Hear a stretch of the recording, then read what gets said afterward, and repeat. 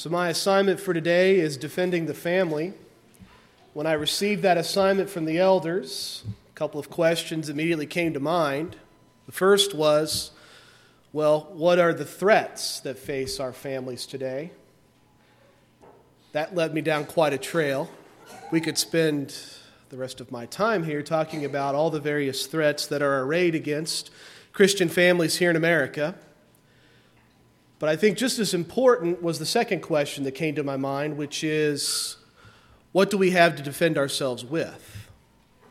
So I'd like to talk about both of those this afternoon. And before I get into that, I do want to remind us of a couple of things. Number one, as many people have noted, there are three institutions that God created for mankind: government, the church, and the family. And those first two depend upon the health of the third. If the family is unhealthy, then that leads to an unhealthy nation. It also leads to unhealthy churches. If you undermine families, you undermine the church, and you undermine the nation. So let's talk about a few threats. And as I said, this is a very prolific area. We could talk about a lot of different things. I found three that I think are of particular importance this afternoon, and whether or not you think so, I'll leave it to your judgment. The first threat I think we should take into consideration is the idea of busyness. Not business, but busyness. It's an American virtue to be busy. And as I was contemplating this particular threat to the family, it made me think back to my own experience growing up. When I was growing up playing baseball with my friends in the summer baseball league, we had 10 baseball games. And we were very fortunate in that our league was overseen by my uncle, Sam Techmeyer. Some of you know Sam. I think probably all of you know my Uncle Sam. And that baseball league played baseball games on Wednesday nights. Well, because he was president of the baseball association there in our area, he was able to arrange it so that our baseball games started at 8:30 on Wednesday nights, so we could leave from the Smart Road Meeting House, drive straight to the baseball field, get warmed up, and play our baseball game at 8:30 that night. It was really nice. Did that for several years with some of the young men there at Smart Road. And I think back to my high school experience. I was part of the music department in Lee Summit, and we had some directors there that were very adamant that we were not going to have performances on Wednesday night, and they did everything that they could to accommodate religious conflicts. As I recall, they were very good about dealing with those conflicts as they came up. So as I think back to my childhood, I feel like I had it pretty easy, and it seems to me, just from personal observation, that kids have gotten a lot more busy these days, haven't they? It just seems like there's a lot more activities that draw on a family's time. When I was teaching at Lone Jack over 10 years ago now, I remember I had these young ladies who were a part of our flag corps there in the marching band, and they would get together at 6 a.m. and they'd have flag practice from 6 a.m. to about 7:15. Then they get cleaned up and we'd start band at 7:30, and they go through the rest of the school day. And then most of those girls played softball, which had practice right after school, and then they had volleyball practice after that, and they'd finally end up leaving school maybe 8 or 8:30. And then a lot of them were honor students, so they'd go home and they'd do homework, and I don't know what time they'd go to bed at night, but it would then just hit repeat in the fall, day after day after day. And I just remember thinking to myself, there's just a lot of busyness going on here. Now, there's a lot of advantages to activities. There's a lot of good things that can be taught by being a participant in sports.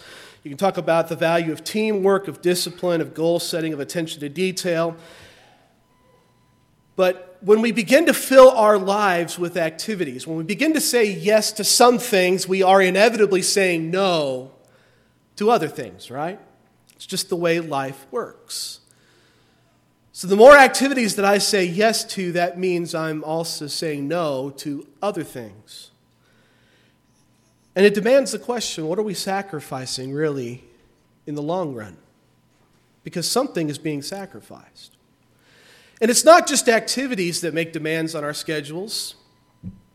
Some people work really hard, a lot of long hours. I want to be very careful here because I know that there are people here that in order to make ends meet, in order to provide for their families, you have to work 2 and 3 jobs and make incredible sacrifices in order to provide for your family. And I honor you for that. I believe that that is a good thing in the eyes of God, to provide for your own. So I certainly don't want anyone to mistake me in thinking that I'm being critical of those of you that have to do such things in order to make ends meet. Yet by the same token, we are in a society which defines your value as a person by the things that you possess and by your achievements. You are defined by what you possess and by your achievements. And some people spend a lot of time pursuing both of those things, and yet, to what end? You know, I've heard a lot of adults who grew up poor look back on their childhood and say, I never knew that we were poor growing up. Maybe you've been one of those adults who have said it. I never knew I was poor growing up.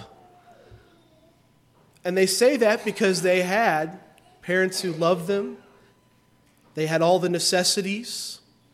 They didn't go hungry. They didn't go unclothed. They had a roof over their heads. So it makes me wonder, what are we sacrificing all this for? So it's not just activities. It's also this culture that we live in that exalts achievement, that exalts materialism. And all these things draw upon our time.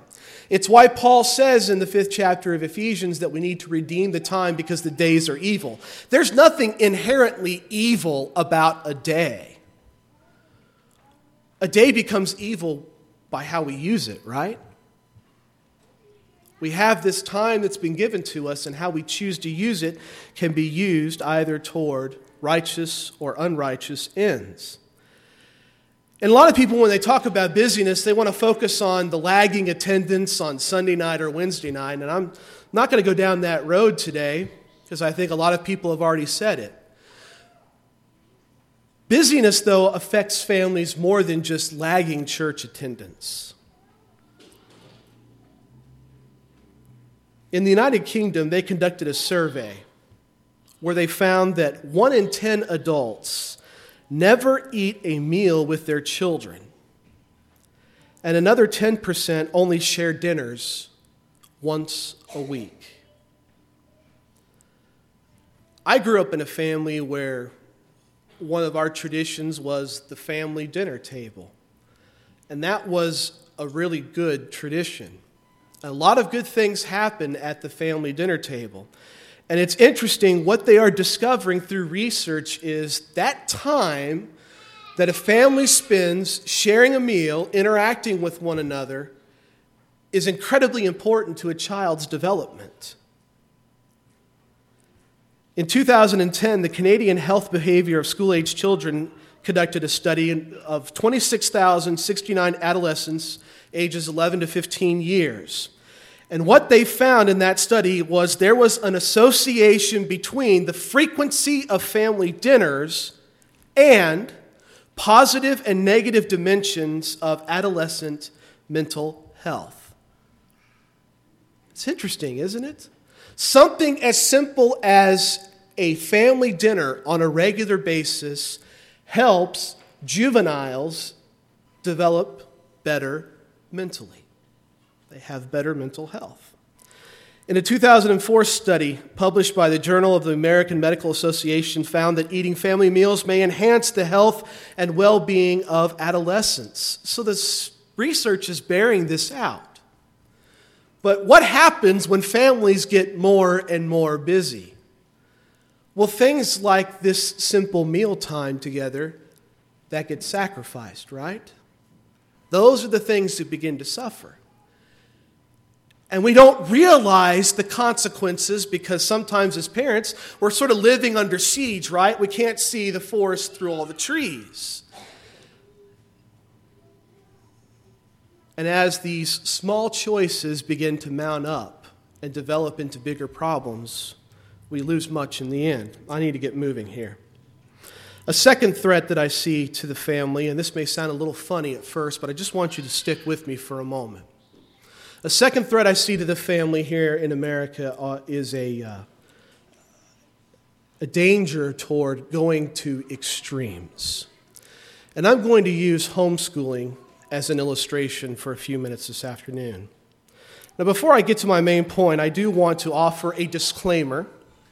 My wife and I have chosen to homeschool our children. So what I offer this afternoon, I'm not doing so from a critical point of view. But I think there are some warnings that we need to take heed to, brethren. I also want to say that homeschooling is not a panacea. It is not a solution to all problems, as some people would have you believe. It does offer solutions to some problems while creating others. And I want to be very clear that godly children can be raised in a public school setting and in a homeschool setting. Conversely, ungodly children can be raised in a public school setting and in a homeschool setting. The decisive factor in child rearing is, and always will be, the parenting a child receives. Period. End of discussion.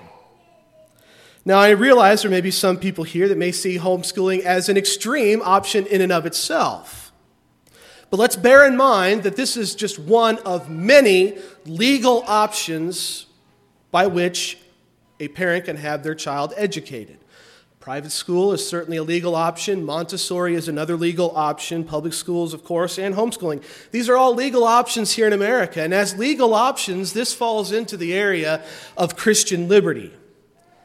This is a judgment call that all parents need to make for themselves. So having offered those disclaimers, now let me get to my warnings. I have noticed in the evangelical homeschooling community a virus. It is a virus of arrogance and self-righteousness that runs rampant through that community. Let me give you an example. There is a denominational church here in America that will not allow you to join their church unless you homeschool your children. They will not accept you unless you homeschool your children. We have a denominational church in our area that puts incredible amounts of pressure on families to homeschool their children, and to do otherwise, it is implied, is to resist the very will of God. That you are abandoning or forsaking God's will for you as a parent in raising your child. These, brethren, are extremist tendencies that have no place in the body of Christ. My concern for the church is that homeschooling, in some cases, in some relationships, has created a rift in the church. I have noticed that homeschooling families naturally gravitate to one another, and those who choose to educate their children otherwise feel excluded from fellowship. I have sat in the living rooms of parents who have observed the exact same thing. And they have felt like second-class citizens in the kingdom of God because of their choice otherwise. I think it's of terrible importance, brethren, if you choose to homeschool your children, that you be very careful how you present your rationale for that decision and how you present that decision to your children as it concerns the body of Christ. Are you allowing a reactionary and unbiblical application of Scripture to draw rifts within the church? Are you unintentionally creating divisions within the body of Christ? Are you teaching your children favoritism? Partiality is a serious, serious sin. God hates a sower of discord. Homeschooling can be a very good thing. It can be a real blessing to a family. But there are extremist elements at work in the evangelical homeschooling community that are having an influence on the church. So, brethren, beware. Do not let your good be spoken of as evil. One final threat that I see facing the family today, and that is the redefining of the family. In the September 1st, 2014 issue of Front Page magazine, Mallory Millett, a former feminist, related her experience from 1969. She was invited by her sister Katie to a, quote, consciousness-raising group. And the meeting began with a chairperson conducting a call and response. The chairperson begins by asking, "Why are we here today?" The group responds, "To make revolution." "What kind of revolution?" she replied. "The cultural revolution," they chanted. "And how do we make the cultural revolution?" she demanded. "By destroying the American family," they answered. "How do we destroy the family?" she came back. "By destroying the American patriarch," they cried exuberantly. "And how do we destroy the American patriarch?" she replied. "By taking away his power." "How do we do that?" "By destroying monogamy," they shouted. "How can we destroy monogamy?" "By promoting promiscuity, eroticism, prostitution, and homosexuality," they resounded. According to Ms. Millett, that group proceeded with a long discussion on how to advance these goals by establishing the National Organization of Women. It was clear, according to Ms. Millett, that they desired nothing less than the utter deconstruction of Western society. The upshot was that the only way to do this was to invade every American institution. Everyone must be permeated with the revolution. The media, the educational system, universities, high schools, K-12, school boards, etc. Then the judiciary, the legislatures, the executive branches, and even the library system. This is a former feminist writing about her experience in 1969. And has all that come to fruition? It is. We are seeing these efforts come to fruition here in America. And you notice toward the tail end of that call and response, you see the tactic. How do you destroy the American family? What is the ultimate tool against the American family? By promoting what? Promiscuity, eroticism, prostitution, and homosexuality. You destroy the family through sexual immorality. Period. We are engaged in a war of sorts. It's a spiritual warfare. And we are on the defensive. We are threatened by many different things. And I've just talked about three that I think are worth noting today. Busyness, a tendency toward extremism, and also the redefining of the family. Redefining what it means to be mom and dad and children. What the American family looks like. All of these are an assault upon what the Bible teaches should be the family unit. But I don't want all this to be bleak. I'd like to get into what I think are some effective defenses against these attacks. I think the first thing a family can do to defend itself against these attacks is simply to love one another. In 1 Thessalonians chapter 5, verse number 8, Paul talks about spiritual armor, but he describes it a little differently than he does in Ephesians chapter 6.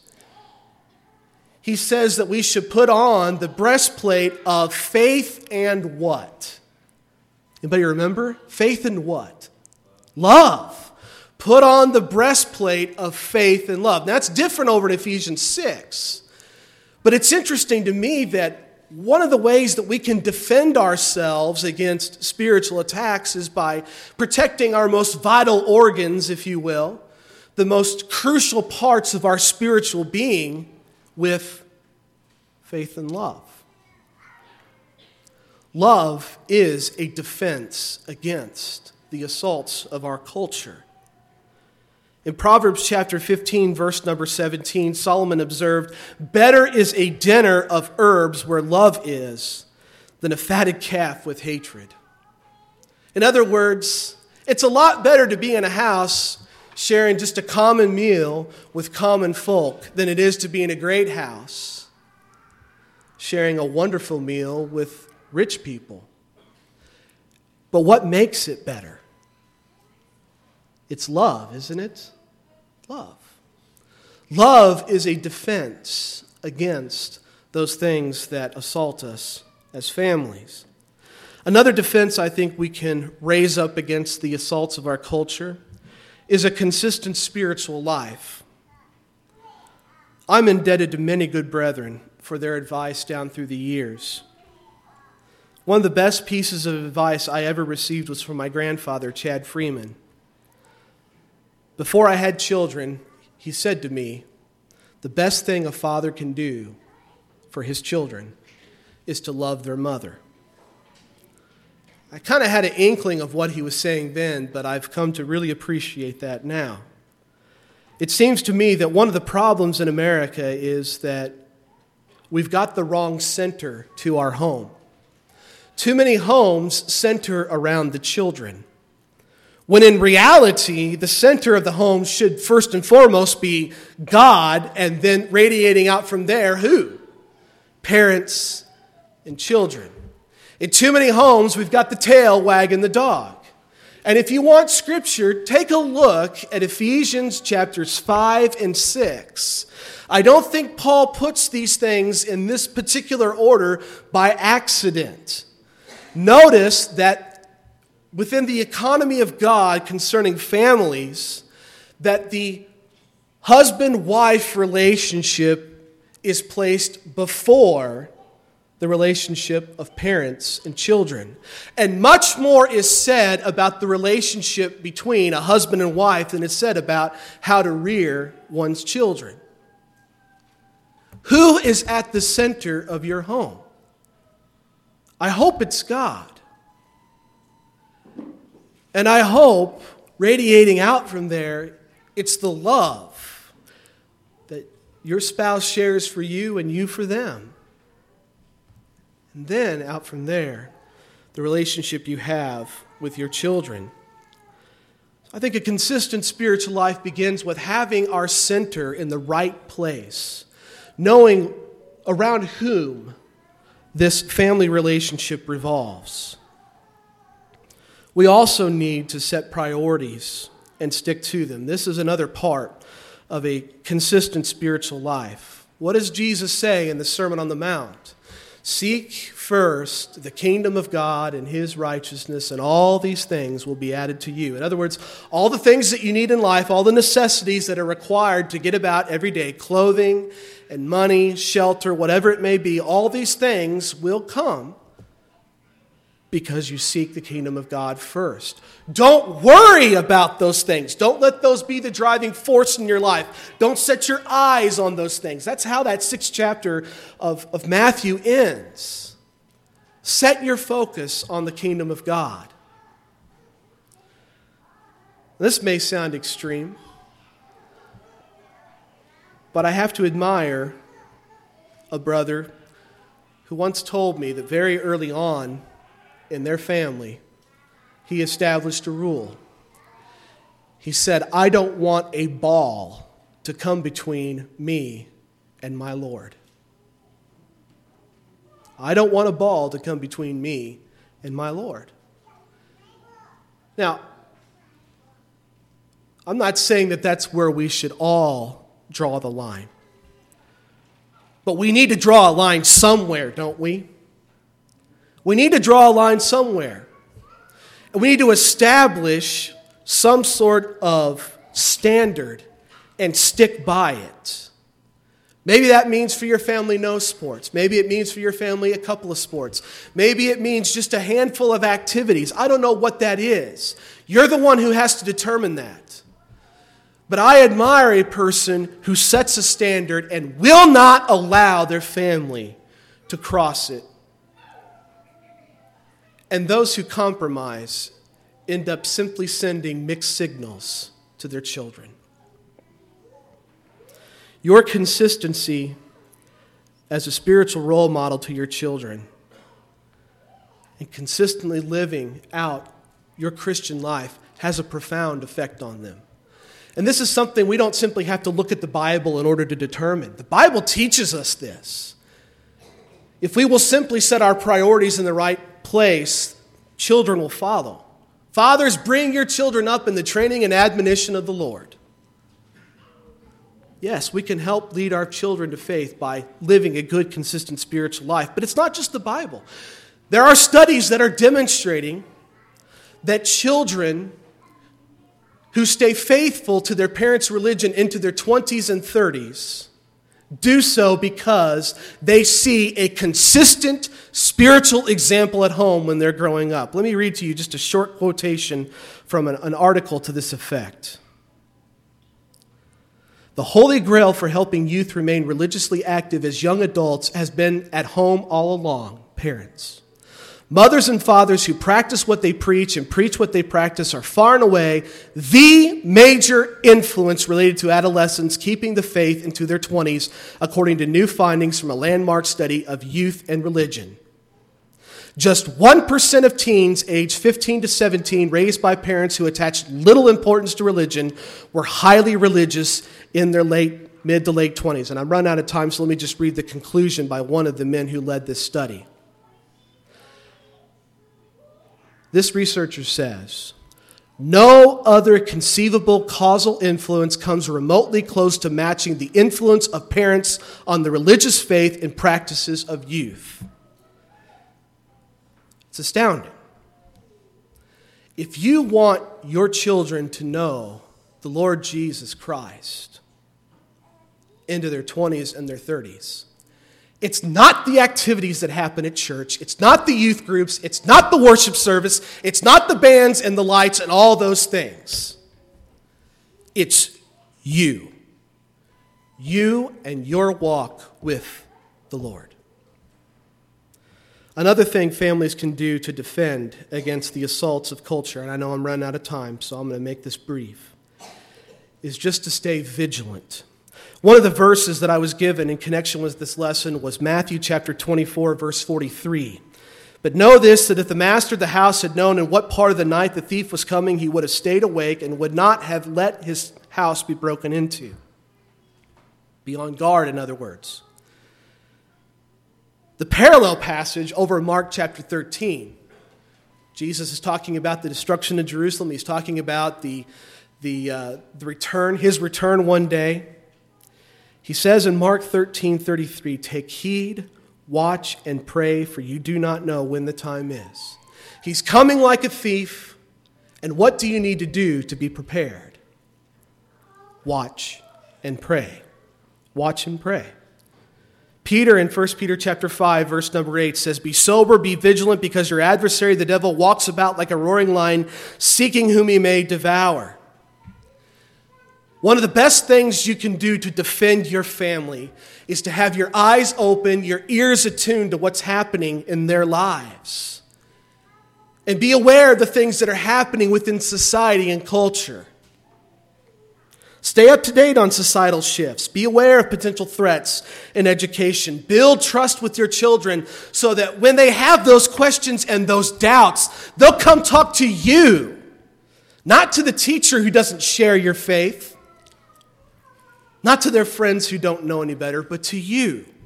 Build that relationship through communication. I remember I was in the home of of a dear brother and sister in Christ. I happened to be there on a weekday, a school day. And it was the time of day when school was ending. And I remember the mother looked up at the clock.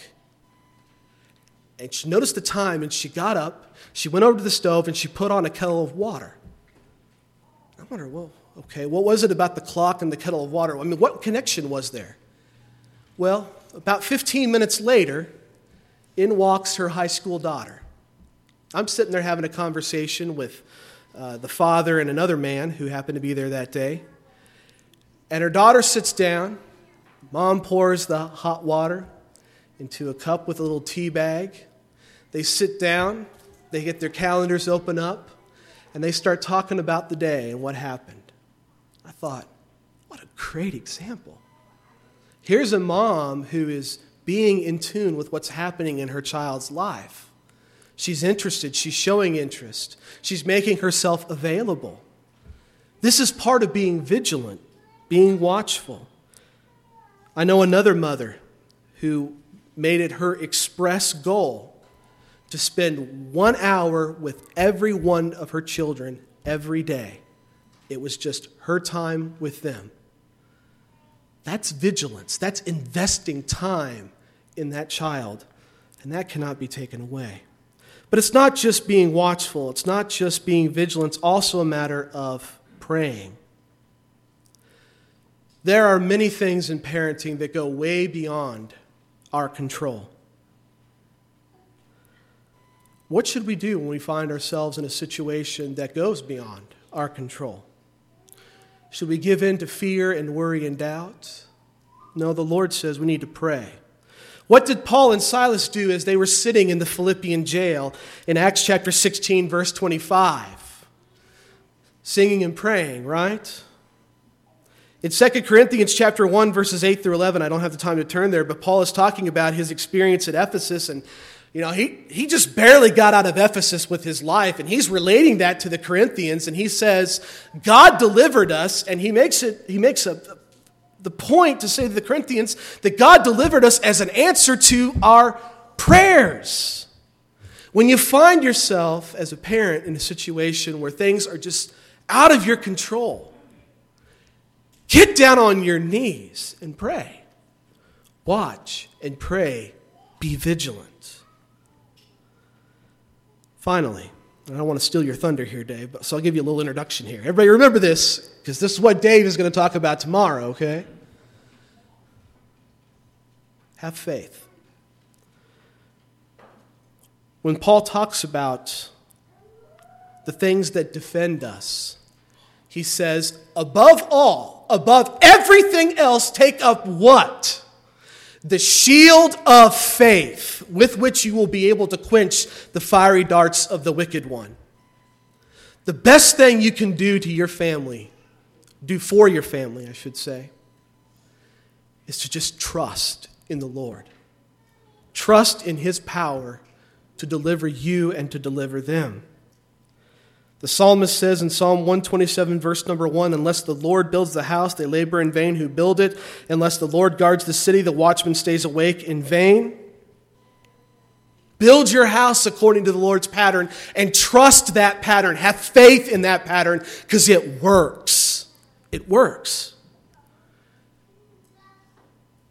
And there's no sense in watching unless the Lord is right there with you.